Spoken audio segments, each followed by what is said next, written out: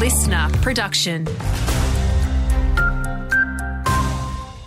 Good morning, I'm Lachlan Itter. Friends of missing Kamala woman Helen Barnett are hoping to bring in search dogs to find her almost 2 years since she was last seen. The then 53-year-old was last spotted near her home on Turner's Paddock Road, prompting weeks of search operations. Friend Michelle Kane says she wants to keep Helen's name in our minds. The frustration of just not finding her, and I'm hoping, and I think of it every day, just if we can find her and bring her home.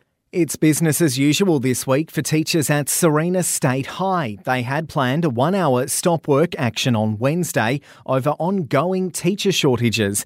But Queensland Teachers Union Vice President Leah Olsen says the Department of Education has committed to holding forums looking at various solutions while fully staffing the school in the interim. We welcome coming to the table and to have these discussions, but pending the outcomes of that, our members will reconvene in 3 months to consider the progress. And 53,000 new social houses in the next 22 years. That's the state government's new plan to help ease the housing crisis.